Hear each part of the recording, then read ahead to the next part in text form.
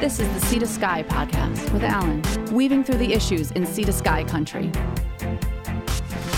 Welcome to another edition of Sea to Sky podcast. I'm sitting here with Jeff Murrell, candidate for Whistler Council. Thanks, Jeff. Thank you for having me. You're a new dad. I am. Congratulations. And a lot of people say you're crazy to be running for office while your wife's pregnant. What are you? You're just a masochist? It's glutton for punishment. It's a 4-year process being a counselor. So, this is something that's going to happen now, and hopefully by the time I'm elected, we'll have a better grapple on things. But right. There's no time like the present to do something. So. Right, you can't. You got to do it now. Now I know the reason you are running is because you do feel there's some urgency. Because you're a finance guy, you're a numbers guy, you're an accountant by training. I understand. Correct. Yes. Okay. And what concerns you about the numbers here in Whistler? Well, I know there's a lot of projects that people have been voicing their concerns about. I like to know the numbers. I like to know that information is being sent out to the public, and I find a lot of projects and other matters aren't communicated in a number way. They're sent out and the package is polished, but they don't really discuss the numbers honestly and openly, and in fear of the backlash perhaps. But I think we need to get the numbers out there and educate the public so they know why decisions were made and why these numbers were generated. So that's what I do on a daily basis for work, and what I'd love to do on council. And I guess that would be reassuring to a lot of voters. I'm guessing you're hoping it would be reassuring to a lot of voters. Yeah. Let me ask you a question now. I don't know if you've heard the numbers around the soccer field, but I've heard from a couple of sources that Whistler paid about $1 million too much for that soccer field. How does that happen? Whistler's an expensive place to get things done. There's a lot of demands on trades and materials, those kind of things. I don't know the details of it, and one of the benefits for me of getting on council would be I could get into those projects and see how it went wrong, where were the cost overruns, why it cost more, and then I can tell people. But from my perspective, as a voter, you often just feel like there's decisions being made and they're not really telling you why this happened. They're just saying it happened and, deal with that. And I'd rather know, like, if I know the facts, then I can be a lot more comfortable with the decision. Right. Okay, so now are you willing to make a promise to Whistler voters that if you're elected, you're going to ferret out overruns and you're going to make them transparent and public? Well, I don't think you can ever say I'm going to never allow an overrun to happen. It's projects are complex. There's lots of variables. Decisions are made initially that change over time. Changes are what you try and minimize because that's where your cost overruns often come in. I'm not going to sit here and promise that I can solve the world financially, but what I will say is that any projects that do go over, I will know why they did, and I will be happy to communicate that to the public, because I think that's what I want from my representatives on council, is that they know why things happened, and then those create lessons that we can use to make sure, or hopefully prevent that from happening forward. So we need to know that the council and the staff are learning lessons from their projects and that they're applying them going forward. So one of the big projects that we're looking at is Checkmas Crossing, and a few people have brought up, that's a huge project. There's probably going to be, I think one estimate was a $40 million bond to finance that project. Have you looked at the numbers of that? I guess the number is what it is. It's a big project. It's going to cost a lot of money. Have you delved into that at all? Well, at the presentation, that was one of the questions I asked the consultant, was, how are we going to pay for this? And I found that interesting that in a presentation like that, they didn't really discuss or just lay out some of the ways we can pay for it. And I think that's the ideal time, is initially just lay out some terms like, this is the options we have. We can either sell some properties to raise money. We can ask the government for grants as part of it. We can finance it all ourselves with debt. And so those are the conversations I had with him. And that's what I would like to know when something big like that is proposed. Not because we need to know what we've chosen, because we haven't chosen anything. We don't know the numbers yet, but let's just start having the conversation of, these are some of the options we have, explore those, so that it's not a surprise in a year's time when we say, hey, this is how we're going to pay for it, and everyone's like, what? No one told me. And if we are talking about a municipal bond running into the tens of millions of dollars, that's taxpayers that are paying for that for 30 years. Yeah. And they need to know, that discussion should take place initially, just as the discussion about the parking and the look and the mix, all those things, the money, the financing is the conversation that should happen initially and off the bat. And if people aren't comfortable with that, then we need to do more to educate them and make them feel comfortable. And that's one of my strengths, I think, is building comfort with the numbers and understanding them. Okay, so speaking of Checkmas Crossing and housing, that's obviously the number one issue on everyone's mind, every candidate's mind and every voter's mind, because if we can't have enough people living here, then businesses can't operate. Do you have any immediate solutions for the housing crisis? Maybe I shouldn't call it crisis. Some people say it's a housing problem, but however you want to label it, I have a solution to it. I think the solution is to continue moving forward with the projects that are in front of council, the projects that are planned long term. You just have to keep taking steps towards the goal, which is to find a solution. There is not going to be, I can't bring an idea that's going to happen tomorrow. No, you have to go with what is there right now, which is the private proposals, because those can happen the fastest. Checkmas Crossing is a great example of a huge project that we can really knock off a bunch of people off the list. We're not going to solve the list problem, the WHA list. It's a big list, but getting some of those people off it and into a home would be a great solution, and that's going to happen over the medium term, right? And we have to make sure that project's done the best it can be with the best team on council, the best consultants involved to make sure we really nail that one, because that's a big deal, right? Right. Yeah. That far outweighs a soccer pitch or a bus loop. It's a lot of money, a lot of people's homes at stake. We need to make sure that one's done to the best of our ability. Right. Okay. Just to change tack a little bit. Now, you, besides being trained as an accountant, you were also a small business owner. You were owned or part owner of a restaurant. So you have some small business experience. As a counselor, what do you think you can do to help a lot of these young families that are trying to start, are either running small businesses or trying to start small businesses?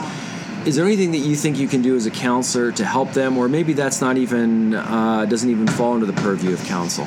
In my business, I work with small businesses, helping them to see the challenges and overcome them. And so just having that voice on council of someone who understands what they're going through, having done it myself for 11 years, I've been in the trenches as a restaurant owner. Their concerns and their challenges are something I can totally relate to and speak to. And having someone on council that you can talk to about those is important. Whether I'm going to be able to solve their problems, we have to come together as a team on council, and the staff have to work together. So I'm just one voice on a big team, but having someone that understands you, I think is really nice.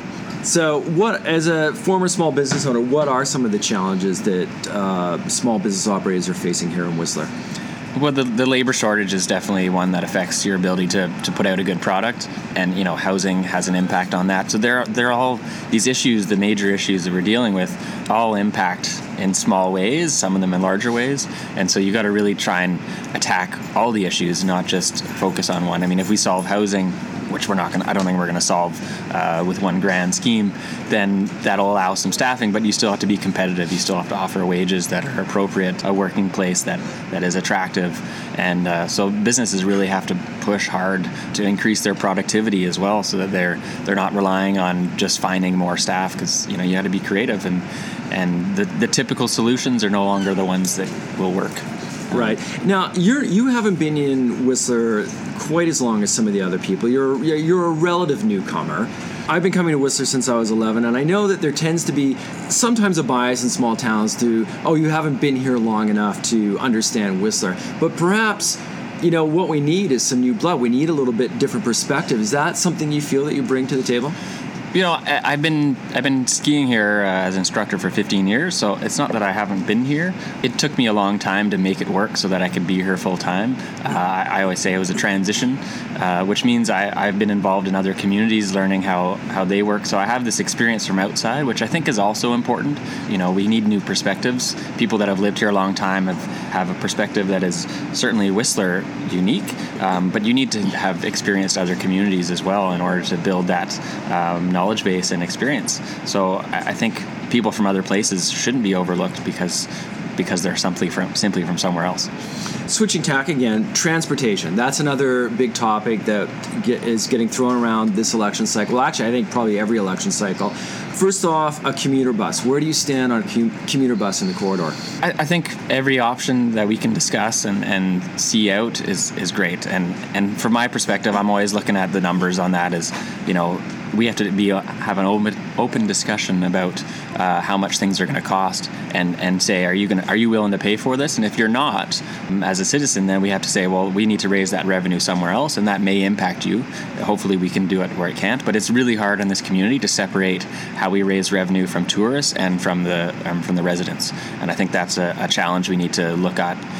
Can we fix that in some way? It's never going to be perfect, but if we can raise maybe more revenue from the tourists to support local initiatives that help the residents, I think that would be great. Well, when you're talking about raising revenue from visitors, you're talking about a hotel tax? What would that look like? Yeah, we have a couple of different options. Obviously, the hotel tax is one. I was talking to some residents at one of the all candidates meeting about maybe finding a way to have variable parking pricing so that tourists pay a higher rate than locals. There's got to be some way to identify who is a local. Obviously, you'll have some slippage in that regards because other people pass their parking pass around or something, but there's some other solutions out there, and they have to be financial because that's where it all comes down to. These issues always have a financial grounding that someone has to pay for what we're trying to make happen. And so that's really what I'm interested in getting into is, can we have an honest conversation about what this costs and where we're going to get the money from? Because no one wants to pay for things, but at some point we do. Right. If you ask people, do you want a commuter bus? Probably 10 out of 10 will say yes, and then how are we going to pay for it? I suppose one thing to look at is the cost-benefit analysis of, we need to bring labor in from Pemberton and Squamish. Is it worth paying for a commuter bus? Is the benefit outweigh the cost, I suppose? Yeah. Well, and I'm sure some of the employers in town would say I really need that commuter bus to be here so that I can get staff. But if we said that comes at a cost to you, they might say, well, maybe not, right? And so that's a conversation that has to go back and forth a few times before you find where's the equilibrium, where's the balance. Can you afford this much? And they say, well, yeah, if I could get a couple more staff from that can get to work, then that's worth it to me. So that's a conversation that has to start. You got to put the numbers on the table early on so that you can get forward in the conversation rather than hiding them because you're afraid that people will run away when they hear how much it costs. You'd be one of the new faces on council if elected. Are you worried about finding the common ground, finding the consensus to make these things happen, to be financially responsible? No, I think that's something I've worked on a lot in my career is working with others and being able to discuss the topic, find the common ground. I had a business partner for a long time, and we used to battle it out on lots of issues, but we always found the best solution simply by discussing it and working through it. So I'm really looking forward to having the opportunity to work with a talented group of individuals and find solutions for some bigger problems that I've, as a restaurant owner, they were quite small, and as a councillor, you get to deal with some pretty big projects and issues that, as a team, I think we can find solutions for, and that's a strength of mine, I think. Okay, and also, as someone that been skiing and working as a ski instructor for 15 years here in Whistler, what are some of the things that you've seen that you haven't liked and that you've liked? Well, there's always stuff that you don't like, but I try and put a positive spin on things. Everything's going to change, and you got to find the positive changes. Those, Vail coming in had a lot of negative impacts to a lot of the staff, and a lot of them complain. And I would be like, look, there's some great things they brought as well, and trying to focus on that, which helps me mentally deal with change, because I think we all have to be good at that, because the world is changing fast, and so I really try and find positive spin on everything, and you'll see that in every conversation I have. Is you tell me there's a problem, and I'm going to see okay, let's find a positive outcome, because I believe there is one in every case, and with Vail, that happened, and you can't cry about it. You got to move forward and try and work with them to find opportunities to make things better. Is that why you got into politics? This desire to find solutions to problems? Yeah, I think it's a vehicle that would allow me to do bigger projects and have a bigger impact than I could ever have in my own small business.